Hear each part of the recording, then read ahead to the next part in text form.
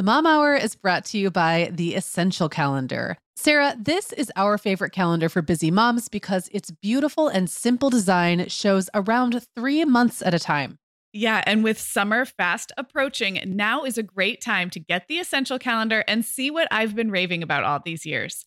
Get 10% off your order at theessentialcalendar.com/themomhour. That's 10% off at theessentialcalendar.com/themomhour. Hi, I'm Sarah. And I'm Megan. We're two moms with 8 kids between us, from little to grown. We're in different areas of the country and in different stages of life. But we both know that motherhood's a lot easier when real moms share tips and encouragement. And remind you that it's really all going to be okay. We're not experts. We're parents who've been there. We're not perfect. We're real. Welcome to the Mom Hour. Hey, everyone, and welcome to episode 224 of the Mom Hour. I'm Sarah Powers, here as always with Megan Francis. Hey, Megan. Hey, Sarah. I'm so jealous how you 224 just rolled off your tongue. Just rolled off the tongue. I mean, I can just take over that job from now on. We're pretty good at dividing and conquering around here. Guys, this is a continuation of last week's episode where we took your listener questions and gave our possibly helpful answers, ? Who knows? I think they were pretty helpful. I'm just going to go out on a limb and say we were great. Okay. We always enjoy these listener questions episodes, and we really, really, really love getting your questions. In particular, the ones where you record your voice and send them in. I think because you guys listen to our voices all the dang time, and we don't ever get to hear yours. So if you're not clear how to do that, we'll link it up in the show notes. And we always do these about every 3 months. We do it a couple times. So if we haven't gotten to your question or you'd still like to send one in, we're always taking new ones. Sarah, we both know this time of year can be crazy. So this is a great time to get ahead with no prep, no mess meals from our sponsor, Factor.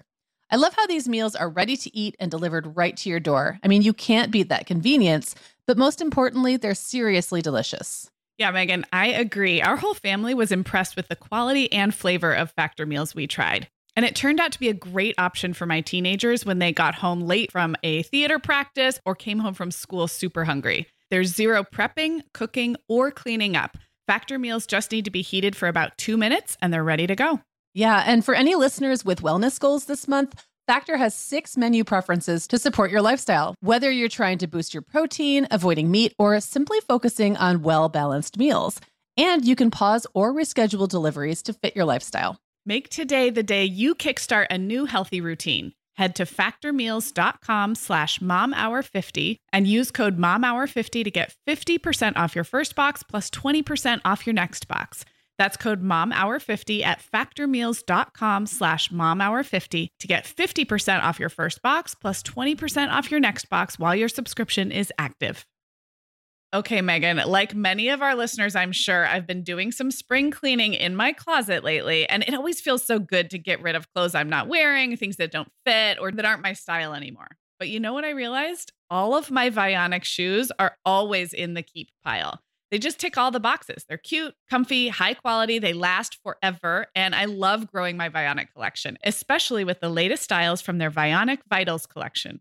The Vionic Vitals collection offers daily wear styles designed for elegance, comfort, and versatility. We both love the Uptown loafer, which collapses flat, so it's perfect for travel. The Chardonnay heeled sandal, which I know you love, Sarah. The Walk 23 classic sneaker, which our team member Katie gets compliments on all the time. And the Willa slip-on flat, one of my favorites, which comes in 12 colors for any outfit. Yeah, I need to get the Willa slip-on flat. That's next on my list. Well, listeners, if you're ready to try the shoes we're always raving about, use code TheMomHour15 at checkout for 15% off your entire order at VionicShoes.com when you log into your account. That's one-time use only. Vionic Shoes, wearable well-being for your feet. Okay, so our first question, this is kind of fun because I feel like it's actually continuing a dialogue from an episode a couple weeks ago. If you guys listened, we talked about home management systems. And one of the things we talked about that was working in my house was giving away, donating used items. And as part of that conversation, Megan, you and I both sort of giggled about going around the house, scooping up toys that haven't been played with in a while that we know the kids aren't going to miss, putting them in a black garbage bag and sending them off with the donation people.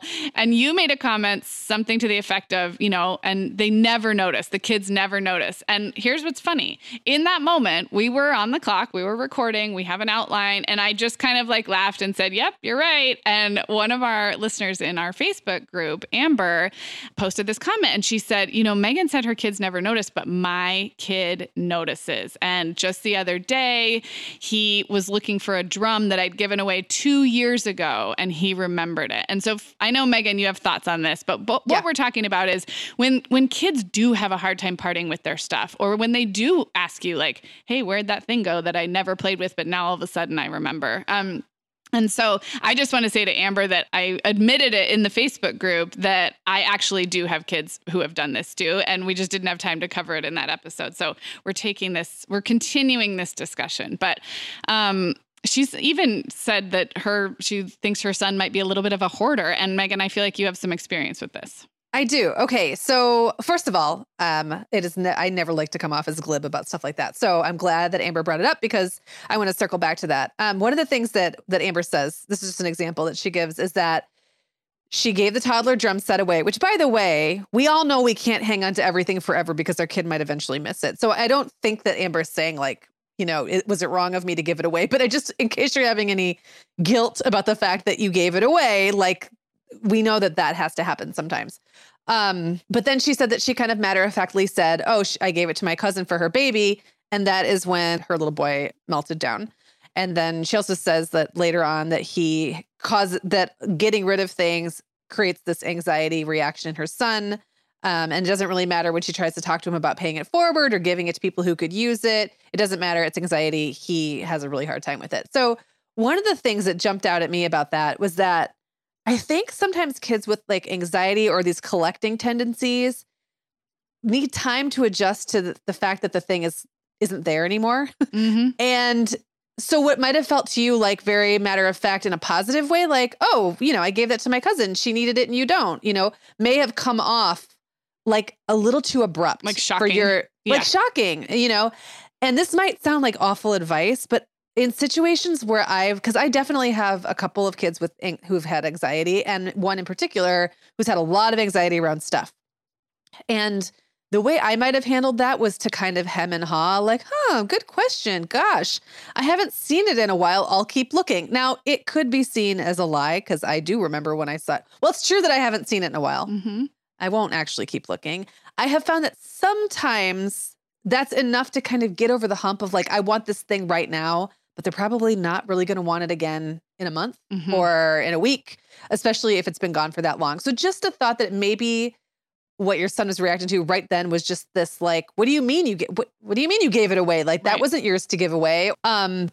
So Clara does definitely have like hoarding tendencies. With us, it really didn't play out with toys, which is why I think with me, I was able to get away with the whole tossing toys behind her back. For her, it was stuff like scraps of paper and drawings and little notebooks that she would write in. And then I would have a million little notebooks and she would never want to get rid of anything. It really set in like around 3, 4, 5 when she was starting to do a lot of crafting and stuff. Mm-hmm. And she would say that it felt like throwing away a memory. Oh.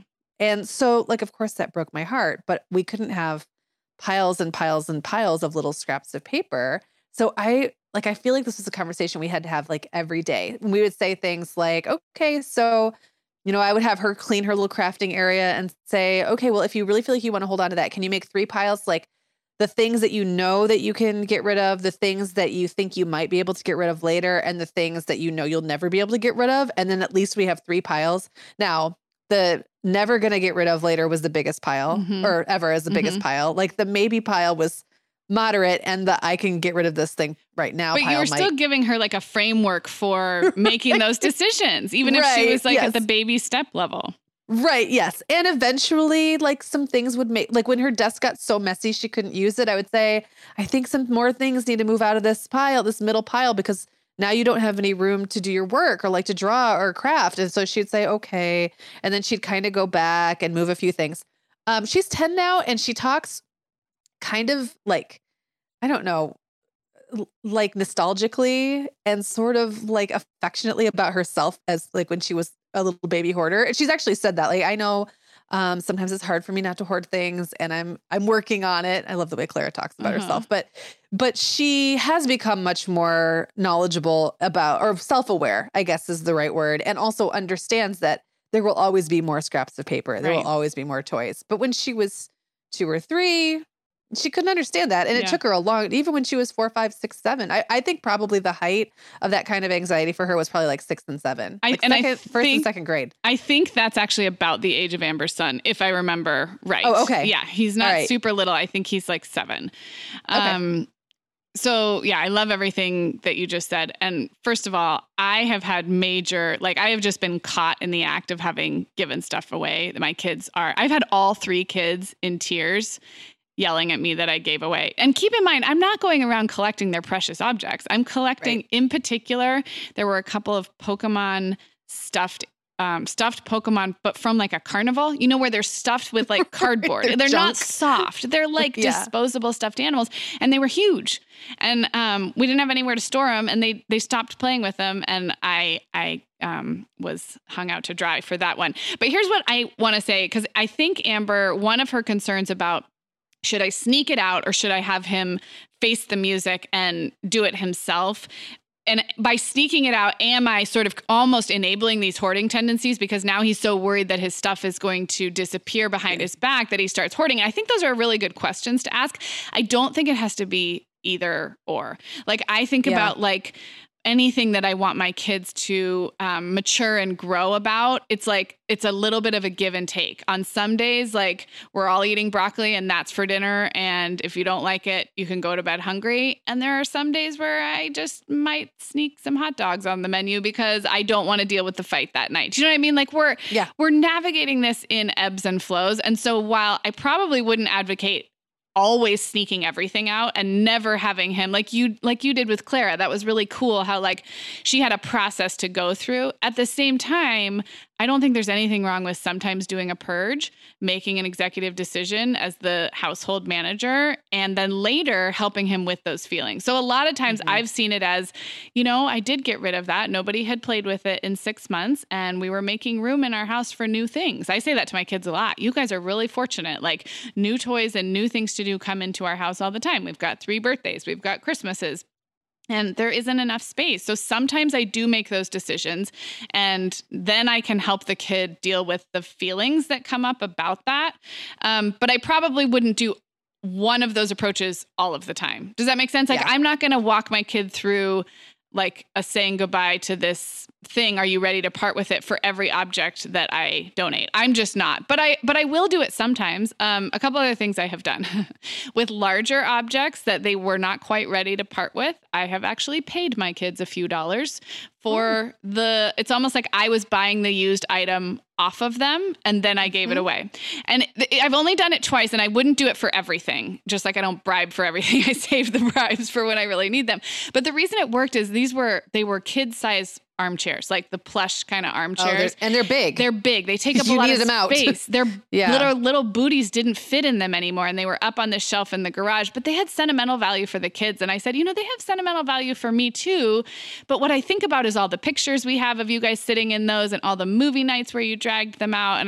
And I said, if it's hard for you, I like to think about what could fill that space. Is there a new game, or is there like something that we could use that space for because our family's growing? And how's $5 to sweeten the deal? And I have done that. I've done it like maybe 2 or 3 times. And it's just helped them see that everything is a choice, right? I'm making a choice about how I use this space and what are the ramifications of holding on to this stuff. And I will say that ages 8 and 9 and up have gotten way easier. So Amber might be right at the, like, things might be about to be easier. But that I still think that as the mom, you kind of have some say in it. You can help him with the feelings, but you can't let him keep everything forever. You can't hang on to the toy drum forever. Like, you just can't do it.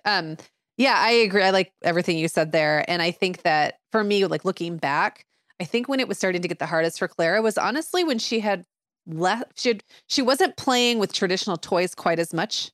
Like, there wasn't the influx. Like, when kids are really little, there's just new toys all the time because they're developmental stages are changing and they're getting new stuff. And it's like stuff is coming at them. And then that started to slow down. Her interest became more tailored, more focused in certain kinds of toys. And I do remember like a 1.5 to 2 year period where she had never been hugely into dolls, but she still had dolls. Mm-hmm. And they started ending up like in her closet and then just kind of staying there. And I was tempted to go in and just do a purge, but I thought, you know what? I'm just going to leave them in her closet because right now she's got some weirdness going on around getting rid of things and losing things. And I want to say there was like a 2 year period where I didn't take anything out of her closet. Yeah. Like it was just all her toys like gravitated into the closet. Most never came back out. She stopped going and digging them out to play with them. Her play things became things like Littlest Pet Shop and like little, objects that she would do crafts with. She would just draw all over her Littlest Pet Shop and stuff like that. And so the toys just kind of languished. And then we moved when she was, just about to turn 9. We moved and we had to go through those closets, which had now been like just untouched. They were like archaeological digs. And it was actually really fun at that age because we kind of went through everything. And I was expecting a lot more pushback. And actually what happened is after a while, she kind of got bored and said, Mom, you can finish this up. And like wandered away. And I was like, well, okay, so I know what I'm going to do. But I think that for her, like that, like not dealing with it at all for a little while gave her a breather. Like, because at any point she could have gone back in and gotten stuff out. And she just didn't. And I think by the time we finally unearthed it all, she just realized she wasn't going to. And I think the reason that worked is because it was during a time of her life when there wasn't a lot of other stuff coming in. Mm-hmm. Yeah. So the room wasn't getting overrun. It wasn't like stuff falling out of the closet. It was just these 2 huge toy bins in her closet that stayed full and exactly the same for, probably from when she was 7 till she was 9. Yeah. So, yeah. I don't know. Not that that's a life strategy for people who, if that would drive you crazy, right. I just didn't look in there. No, I think that's very much the phase. I think I want to be clear that going around and sneaking things into black plastic bags was, first of all, kind of a throwaway comment. But second of all, something I did much more often when I knew 100% that kids were not going to notice, or if they noticed that I had a very defensible position on it. The things like the parting with the calico critters that they really did play with for a long time, or those armchairs, they required a conversation. And like you said, sometimes they require waiting a year. Reed has some stuff in his closet right now that he is never going to play with again. And I have floated the idea and I've said, you know what? It's not taking up space. It's not getting in the way right now. So we'll just wait till you're ready. And he will be someday. Yeah. Yep. All right. Whew, that was a big one. Move on. Okay. I can read this one. Sure. Okay. So this question comes from Megan, but she spells it differently than me. It's Meghann. I don't think I've ever seen it with 2 N's. So welcome to the not typically spelled Megan Club, Megan. I am a mom of 10-year-old boy-girl twins and a 7-year-old little guy. One topic I'd love to hear more about is why kids come home from school and melt down and how to handle the stressful part of the day. This also happens often in our family when kids come home and rejoin the family after a visit with grandparents. My understanding is the kids hold it together all day at school by following the rules, listening, keeping hands to themselves, and then they come home to a safe place where parents will love them through it. They let go. So Sarah, do you want to jump on this? I have a feeling you'll have a lot of good things to say. I picked this one. Actually, Megan sent this in quite a while ago, and it was just one that we didn't get to. And I found it today, and I was like, well, this is back. We are in back to school central this time of year. Right. And so while it's so familiar to you and me to hear what she's saying, and in fact, this is one of those questions where she's kind of answered her own question, which is, they come home and they let loose because they can at home. But for some of you out there, this might be new territory, in particular, the new kinders. So I thought it would be good to talk about. I do think the reason it happens is because the expectations in a traditional school environment are a lot on all kids, in particularly wiggly kids, or kids who, have trouble sitting still or keeping their hands to themselves. And more is expected of kids earlier and earlier nowadays. So, but even older kids in the back to school season, especially, it's a think about if you changed, like Megan, you were a freelancer and then all of a sudden you went to work in an office every day, your entire system, your brain, your emotional life, like everything has to get used to that pretty radical shift in schedule and expectations. And so I think sometimes we downplay the start of school or the transition to a new year. even for older kids, it's not a bad thing. It's just a big change. And so I do think they come home and sometimes act like not themselves or not how you would prefer that they act. So gosh, I guess knowing what to expect and knowing that it's normal is a huge piece of it for me. I would say I am stricter about certain things and more relaxed about certain things during the after school hour. When we did our episode a couple weeks ago, I talked about how I'm really strict about the after school put away your backpack routine, because I know it's not a time to be flexible. Like, it's a time when they need to know what to expect. But then I think I'm a little more lenient about things like, like saying please for their snack and like being a little grumpy as they sit there. And like, I think I'm a little more empathetic about some of the moods that come home, short of, abusing your family members, which you cannot do. So I don't know. I think it's just, yes, it's normal is my big one here. How about you? Yeah. So I was nodding through all of that. I think the note that I made is it's okay to have feelings. It's not okay to use those feelings on someone else. And we all know what we're talking about. Like, it's okay. You can feel whatever you want to feel.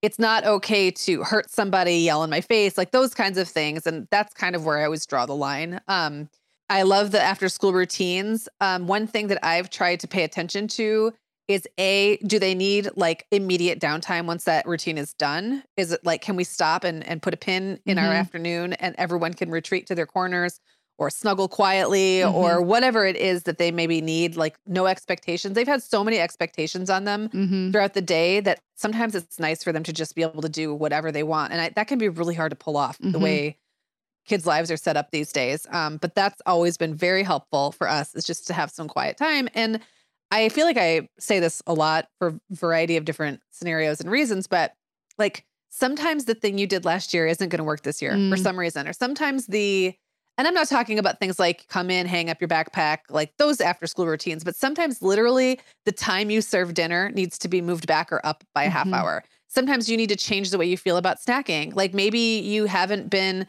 keen on the kids having an after school snack right away because you do dinner early. So just because something worked, I guess, in the past, or in all your best intended, well-laid plans, you're going to serve dinner at X time of night, or snack is going to be at this time, or homework is going to happen at that time. Like it might just not play out that way. So we've talked about this before, like those first few weeks just being almost like the newborn period or just paying attention to what's happening.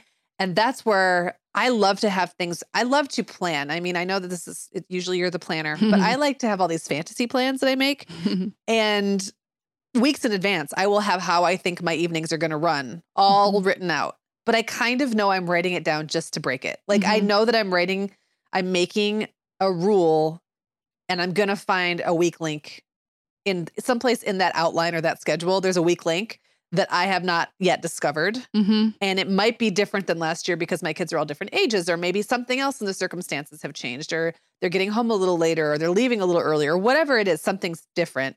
And I think that sometimes is just worth looking at. The way that you do things may need to shift. And sometimes it's a small shift. Yeah. Can make a big difference. Yeah. I really like that. I have 3 concrete things to add, and they're seemingly unrelated. One is, do not underestimate the power of hydration. When kids they're often hungry after school, but if you live in a place where the start of school is hot, thirsty kids are angry kids. And that goes all the way back down to toddlers. I think it was we were so conditioned in Arizona to really understand hydration, but kids often will not recognize when they're thirsty. And as we all know, like when you're dehydrated, it's like kind of too late. Like if you're thirsty, you're already kind of behind. So if you have grumpy kids after school, make sure they are getting hydrated, because they might not have been drinking water all day. Number 2, just an observation that my kids assume the most non-traditional poses in the after school hours. Like I got a video the other day of Violet just upside down with her head between a couch. Like I just try and remember that they have been so upright and so sort of physically, this makes it sound like school is a horrible place, but like, you are told what to do with your body almost 100% of the day. And so just let that be okay. Like my tween is now the size of an adult, and sometimes I'll look over and she's just like sprawled in kind of the most like unattractive, like awkward position on 10 different pillows. And I want to be like, gosh, can you like sit normal and read your book normally? But I don't say that because I feel like they need physically to just, it's like a coil that needs to They be need to take up space. Yes, exactly. Or like Owen, his habit of crawling into like a hidey hole. Yes. That's always been his thing, burrowing in a blanket like a little burrito. And I think that's because he's kind of introverted. And school is like one raw exposed nerve. Like you're exposed to so many people you have to deal with all day and so much stimulation. He just wants to come home and cocoon himself. So I love that. My little brother used to, my only brother, I made it sound like I have a whole bunch. My brother used to like crawl around on the floor, pushing his head into the carpet because it felt good, like the sensory experience. I'm just picturing all of these really funny things that kids do, hanging upside down, hanging off a chair backwards, tolerate it. Older kids than you would think. Older than you too, think. Yes, absolutely. Yeah. So tolerate it to the extent that you can because it's probably serving some primal need that we don't even understand. And then my third thing has more to do with what Megan mentioned about sort of bottling up their emotional experiences during the day and then letting loose when it's safe at home. And I think kids do this differently. Some of them might just pick a fight with their sibling, but some might not say anything and it's going to come out in other ways. And I would say for those kids, just make sure there's some space in the evening routine somewhere where if they do want to talk, like you're doing dishes together or you're hanging out at bedtime, that there's a safe place for those school related experiences to come to light. It's probably not going to be at the counter having a snack. How was your day, honey? Well, great. Right. This kid hurt my feelings. It doesn't play out that way. So there needs to be space somewhere. It doesn't have to be after school, but if there can be some safe place at some time in the evening, I think that's helpful for older kids. I was just having this mental image, Sarah, of a couple episodes ago. I think it was when you talked about, tell me more about that, the 5-word. And I was just picturing a kid having a screaming tantrum and you saying, tell me more about that. Tell me more about that. So maybe the time to use tell me more about that is when things are in a calmer, quieter place. Yes. And when they're volunteering information. When they're not volunteering information, the strategy is different. You're screaming at me. Tell me more. Tell me more about that.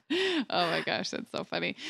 We are welcoming back Ritual as a sponsor today. Megan, we both try to make healthy choices, but sometimes it's tricky to sort through fact and fiction when it comes to supplements and vitamins to figure out just what they're doing for us. That's why I'm glad Ritual keeps studying their products and sharing the results, especially as it relates to women, since women are the focus of all Ritual's products, including the Essential for Women 18+ multivitamin.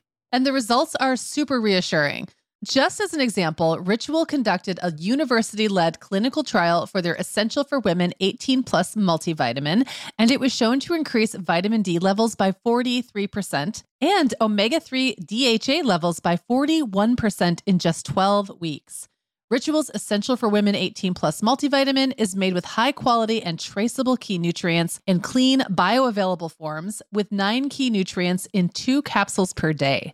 Plus, they are leading the industry when it comes to sustainability. They use lower carbon packaging and prioritize sustainably sourced ingredients. That kind of thoughtfulness really matters to me.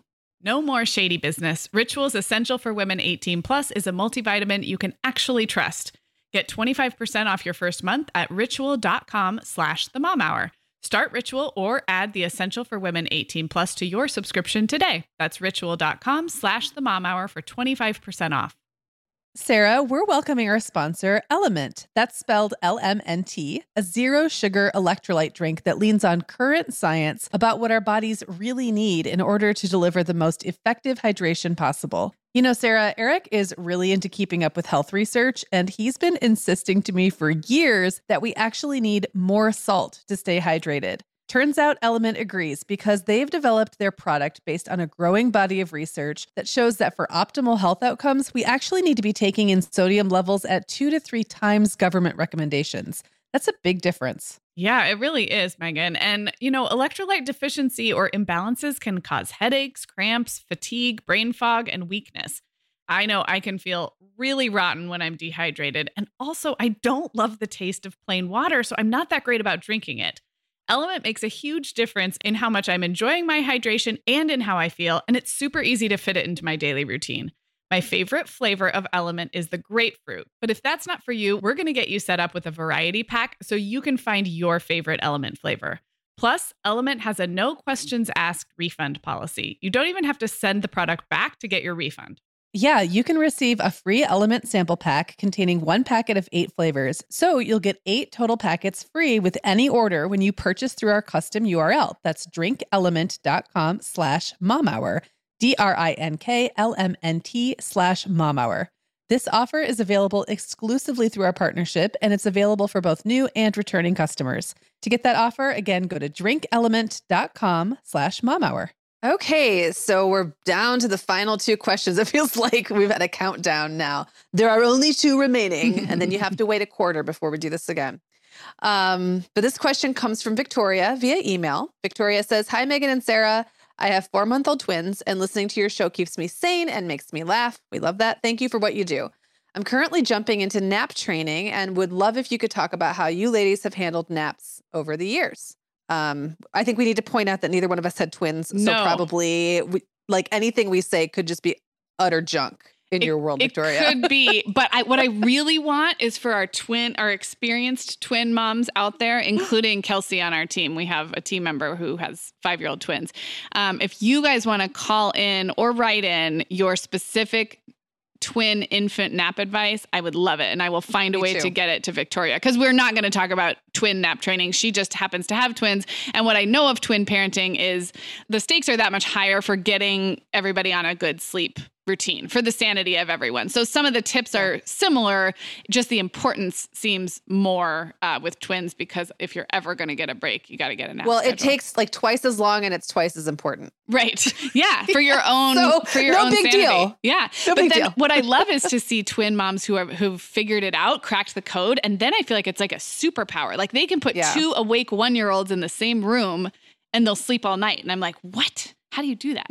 So I wanted to talk about this because, you guys know I have a really bad memory for some things. Like I can't remember the plot of the book that I literally just finished, but I have weirdly a good memory for milestones and baby timelines. And because my sister's having her babies now, we've talked a lot about like, when did they go from 2 naps to 1 and how did I do that? So I'm going to give you my 3-minute, like how naps worked with my babies from, for the first 1.5, 2 years. And Megan, you can just sit back because I'm 100% sure you did not do this.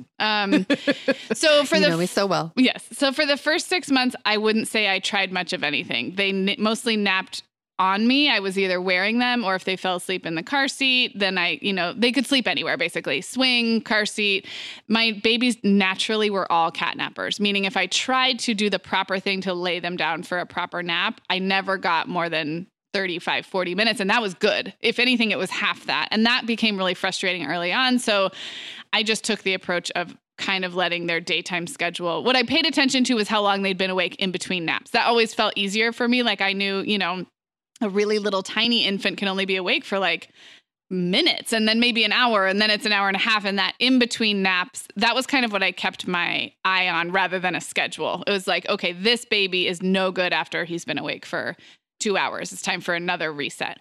Somewhere around 6 months, I started to try to nap them in their crib, at least once a day, and usually the morning nap. And it felt like finally around 6 months that there was some predictability around that. But really from 6 to 12 months, they were still on, they still had multiple naps because they were never long nappers. They weren't giving me 2 hours. So therefore it happened over and over throughout the day. I do remember 9-10 months being where we'd have 2, a morning nap, an afternoon nap, and then sometimes that I'm going to pop you in the ergo while I make dinner and hope that you give me 20 minutes so that then we can get to a real bedtime, because I don't want to put you to bed at 5:30. That was always the thing, was we're not going to make it till bedtime on the 2 naps you gave me. So let's go in the car. So I do remember a distinct phase of okay, we're down to 2 naps plus I don't know what you call it, a little, a bonus. And if we get that little, a cat nap. Yeah. And if we get that cat nap, then it felt like bedtime could be at a real bedtime. And then the night times were getting easier, blah, blah, blah.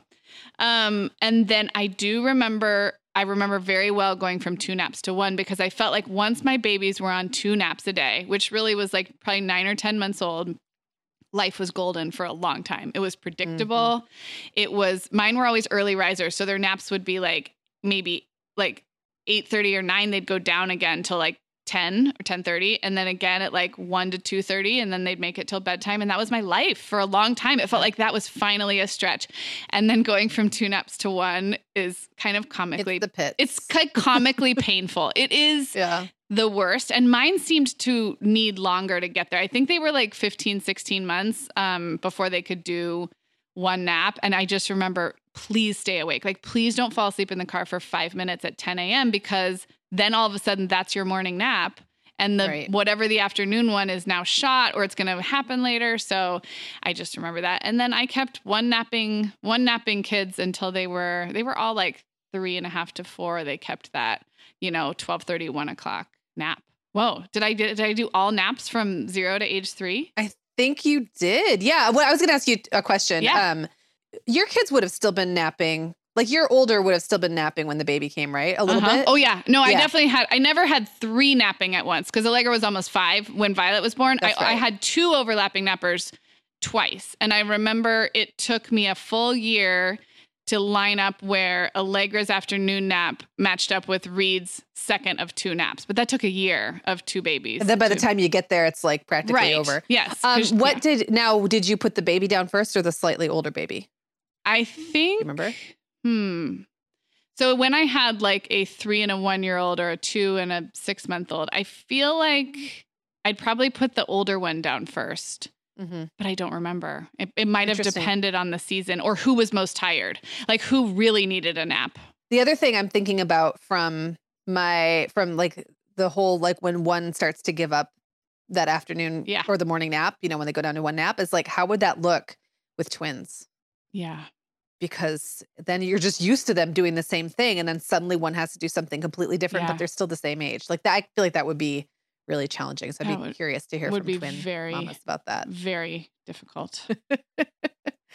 And it's funny, I was going to say, even though I didn't go through like the first year rigmarole that you were talking about, like I was not obviously as scientific about it, but my kids in their toddler, in their second year still settled into basically exactly what you described, only they weren't early risers. So it was more like an hour. It was like shifted forward 2 hours. Right. So would their afternoon nap be at like 2:30, like something like that? Yeah. I used to get a lot of writing done in the afternoons. I remember sitting, and sometimes I would have because I'd have kids of multiple ages. Sometimes I'd have one snuggled up next to me while the other one was sleeping in another room, and I would just write and write and write. And because it was like the only concentrated time I knew I could get, because the smaller of the two, whoever the 2 little ones at the time were, would nap twice, but the older would only nap once. So I had to make like the absolute most of those 2 hours, and man, I could be productive. Yes. When that's all you're going to get. Yep.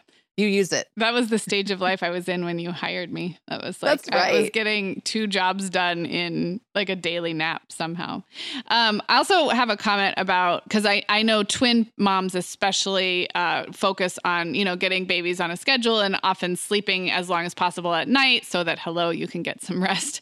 And I did do some like sleep training with my babies, but I always looked at naps differently, especially if we were focusing on nighttime sleep. So if I was doing some, method or another to get my babies to sleep longer or to require me less at night, I often did not do that approach at all during the day. And I know there's probably different schools of thought on this, but my thought was I needed all the daytime flexibility, meaning like, let's just nap in the Ergo, let's nap in the Moby wrap, let's nap in the car, because both of us needed kind of a reset if we were working on some good sleep habits at night. So I think I was much more loosey-goosey in that first 6 to 9 months about the daytime sleep, but that was where I, was probably trying some method or another at night, and they looked very different. So I think if you're feeling pressure to do the same thing for daytime sleep as you do for nighttime, I don't think you really have to. I mean, maybe I'm sure there are schools of thought that would disagree with that, but it felt different. Just like when we've talked about potty training, daytime potty training and nighttime potty training are 2 very different things. I think daytime sleep and nighttime sleep are different.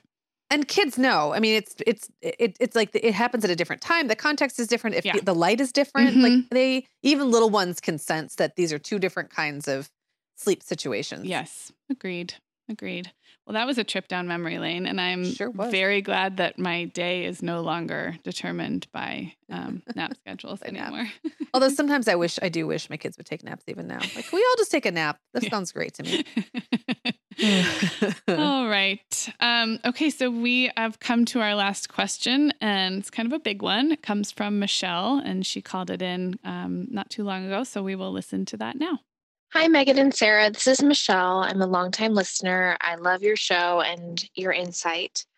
I have kind of a serious foreboding question, I guess. There was another mass shooting today, and I was wondering how you talk to your kids of various ages about these. I know there's obviously a very wide range of different parenting approaches and how much or how little you choose to share with your child. From my experience, I am a former first and second grade teacher, so I'm coming at it from the lens of what I've had to explain to my first graders about a lockdown drill. What is the purpose of a lockdown drill? Why are we hiding in the corner? Why do we have to be quiet? Things like that. But since you have such a range of ages between all 8 of your kids, I was curious how you approach this at the different ages. Any insight or direction on how to approach this topic is appreciated. Okay, Michelle, thank you for the question. This is a biggie, and it's definitely something that's been on my mind lately. It's funny, like my oldest is almost 22, and Jacob was a toddler when Columbine happened. And then he was 4 and Isaac was 2 on 9/11. So I feel like I've been dealing with some big, horrible story in the news, like every 2 years, maybe a little more frequently since my kids were tiny. Mm-hmm. And so I've become like, in a way, it's become this thing that's just kind of constantly in the back of my head, but yet never gets easier. Like you would think with time, it would just be, I never quite know how to deal. Like a new one will happen and I'll think, man, I wish I would have gotten that together the last time so that this time I would know exactly what to say. But I just don't know that it's possible because all your children are different. If you have more than one, the way they react to news is different. The input they get from their friends is probably different. The way their school might talk about it is different. So I guess I'll just talk about what I do, knowing that like, this isn't something that I think has been researched for many, many, many decades. And they can say, this is the one absolute right way to talk to your kids about hard news. Like there's this approach, the approach changes as our reality changes. And your reality might be different from mine. So I try to walk that line between like knowing that my kids are aware of what's going on in the world already, where I'm not trying to shelter them, but I want our home to feel like a safe place where we can feel at ease. And it might literally be the only place where they feel like that sometimes. So I don't feel like it's my job to inform them about all the nitty gritty of what happened or really even go into a lot of detail about it unless they're asking. I do ask them questions because I want to make sure they're not getting misinformation through friends or whatever. Like, so I'll ask them questions, but I don't volunteer information that's not been asked for. And I don't know if that's the right or wrong approach, but I'm not like, I don't bring forward information that one of my kids didn't look at me and ask for, unless maybe it's one of my adult children and it's more like, let's have a conversation about how the world is right now, which feels very different to me than when I'm talking to my 10-year-old. I'm going to jump in there just because I agree and I have taken the same approach. So I guess I'm just validating. And the only time I can think of recently where it wasn't led by the kids' questions or what they had heard was when there was a tragedy involving a very local family. And it brought up some things that I realized I needed to talk to my oldest about. And I did do it preemptively, but that came to mind as the only time. And the reason was I knew that there was going to be quite a bit of local discussion and I wanted to make sure that the facts were represented. But when it comes to wider news stories, I have taken the same approach as you. And I didn't mean to cut you off there, but just like same. Yeah. And I also think like we also had something happen. One of my kids' school's principal died a few years ago and it was terribly tragic and what happened. And there was a lot, like the official story was never really told. So there was a lot of gossip and he was someone who was close to our family. And so I felt like they needed to know because I also didn't want them speculating with their friends. It's a very personal thing and that kind of thing. But when I guess the other thing I feel like about something like a school shooting or some kind of violent something that my kids don't have any control over is they're already doing everything they can to keep themselves safe. It's not like something like talking to them about not taking candy from strangers. They probably are doing lockdown drills in their school. Our school handles it pretty well, I think, but it's definitely the teachers understand how to make them safe. in a situation like this, or as safe as possible in a situation like this. There's already like a structure around it. There's already a plan in place. And what can I add to that besides more fear if I keep bringing it up? Like, there's nothing I can tell them.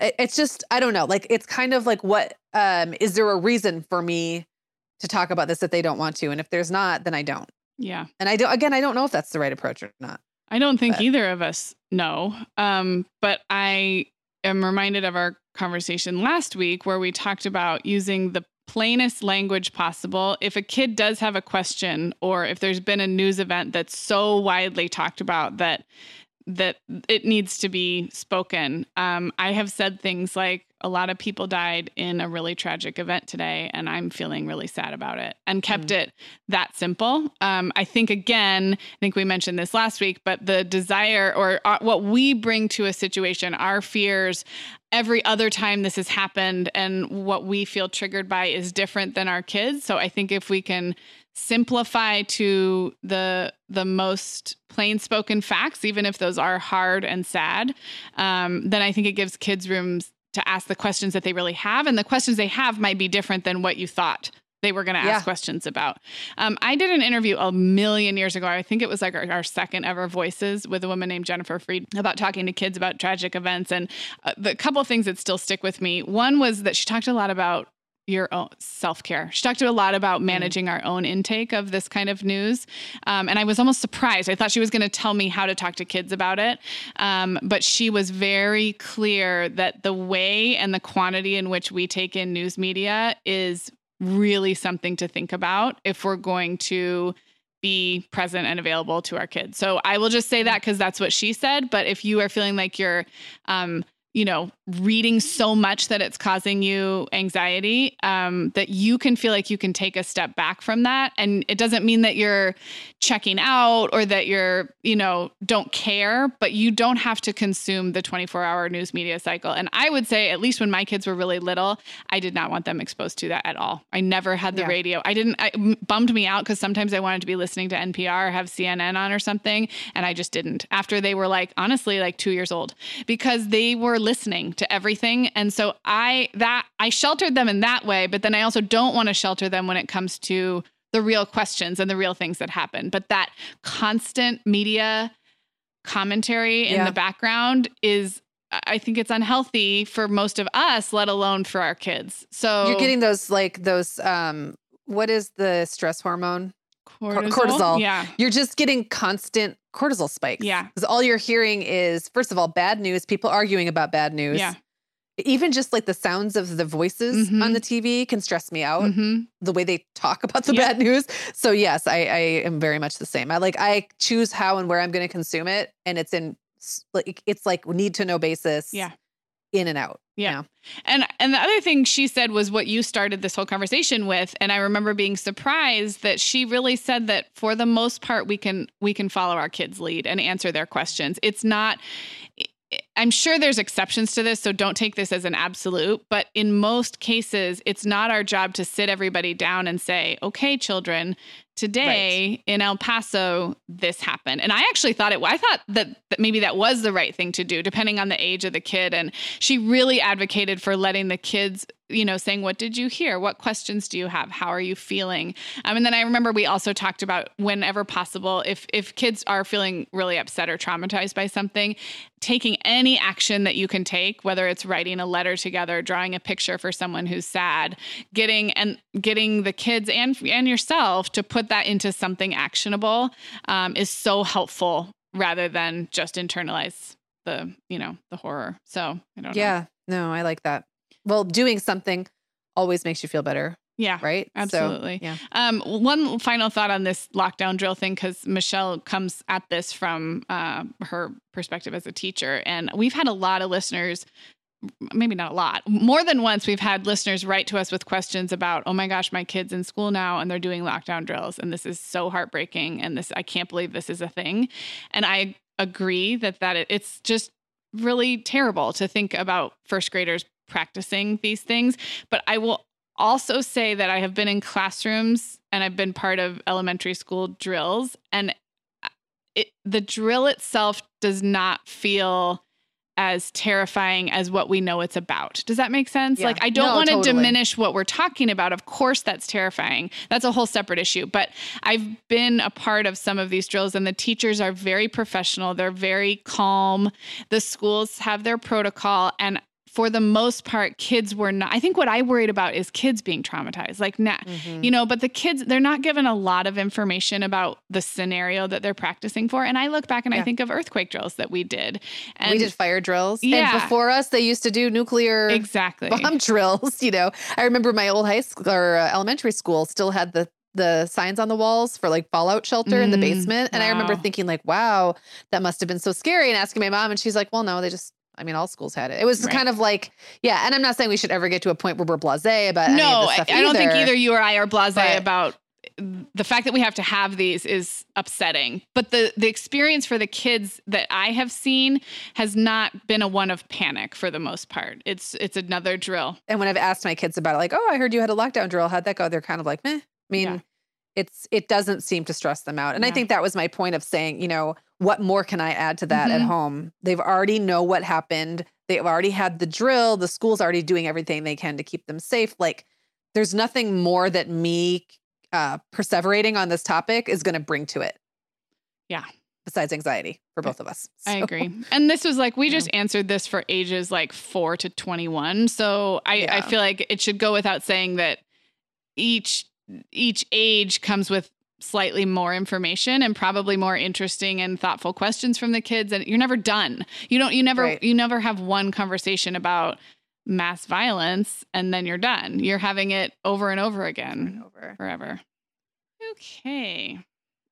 Well, no, but in all seriousness, Michelle, I'm really glad that you sent in that question. And this show is meant to be really fun and light and encouraging, but the world is not always fun and light and encouraging. So we try to take these sensitively and thoughtfully. And so thank you, Michelle. And thank you, everybody who sent in questions today. Yeah, this was a fun one. Okay, so before we leave you guys today, we are back with our Cue It Up segment after kind of taking the summer off. And this segment is where we like to leave you with a recommendation for something else to listen to when our show wraps up. And sometimes it's one of our own episodes from the archives. And other times, like today, it's a podcast that's put out by a friend or colleague of ours in the industry. And so that's what we're doing today. Yeah, today we want to give a shout out to a podcast called Real Women, Real Stories from OneToughBee.com. Is literally One Tough Bee. I'm not being coy. It's hosted by our friend Kristen Chase, whose voice you would recognize if you're a fan of Spawned with Kristen and Liz. But on this show, Kristen tells the stories of real women inspiring others through tough situations with amazing perseverance. Yeah, so stick around and you'll hear a little preview of season 2 of Real Women, Real Stories, which launches in early September of this year, 2019. Again, it's Real Women, Real Stories. And if you're looking for some encouragement and inspiration today, you should definitely check it out wherever you get your podcasts. And Megan, that's it for our show today. We'll be back with you guys soon. Talk to you then. Hi, listeners. This is Kristen Chase, the host of Real Women, Real Stories. For this week's Season 2 teaser, you'll hear from Virgie, a body positivity author and speaker who decided she had enough of fat shaming. I was learning that there was something very wrong with my body because I was fat, and because I was a girl who was fat, I was also violating a beauty standard. So I at about 5 years old, which is, unfortunately the average age that children learn this in the United States, I was introduced to this concept. Something's wrong with you. Your body is ugly. Your body is doing something wrong, and you need to do anything in your power to fix it. And for as long as it takes you to fix it, that is, become a thin person, you are going to be emotionally tortured incessantly. At the end of the day, for a lot of people, when they come and tell me that they want to lose weight, they often mean, I want to be happy, I want to be respected, I want to be able to find clothes I like, I want to be treated seriously as a romantic partner. And at the end of the day, you don't need to be thin to get those things. Want more? Be sure you're a subscriber and then tune in September 5th when we launch our next season of Real Women, Real Stories. We're so glad you're here. The Mom Hour is brought to you by partners like Chatbooks. Chatbooks makes it beyond easy to create beautiful photo books by importing your digital photos from anywhere: Instagram, Facebook, Google Photos, or directly from your phone. The books come in a variety of sizes with beautiful cover options and binding styles to choose from, and they start at just $15. Plus, we have a great deal just for our listeners. Use code TheMomHour20 to save 20% off your purchase. Just download the Chatbooks app and use code TheMomHour20 to save 20%. Hi everyone, Megan here. Sarah and I would absolutely love it if you would hit pause right now, like right where you're listening, and leave the Mom Hour a rating and review. If our show has helped you feel a little more confident as a mom or a little less alone, this is one of the biggest ways you can thank us, and it really only takes about 30 seconds. If you're listening to Apple Podcasts, you can navigate to the Mom Hours show listing. So when you're in the episode you're listening to right now, click where it says the Mom Hour just above the play button, and then scroll all the way to the bottom and you will see the ratings and reviews. We would love if you would leave us one as well. Thank you so much for listening.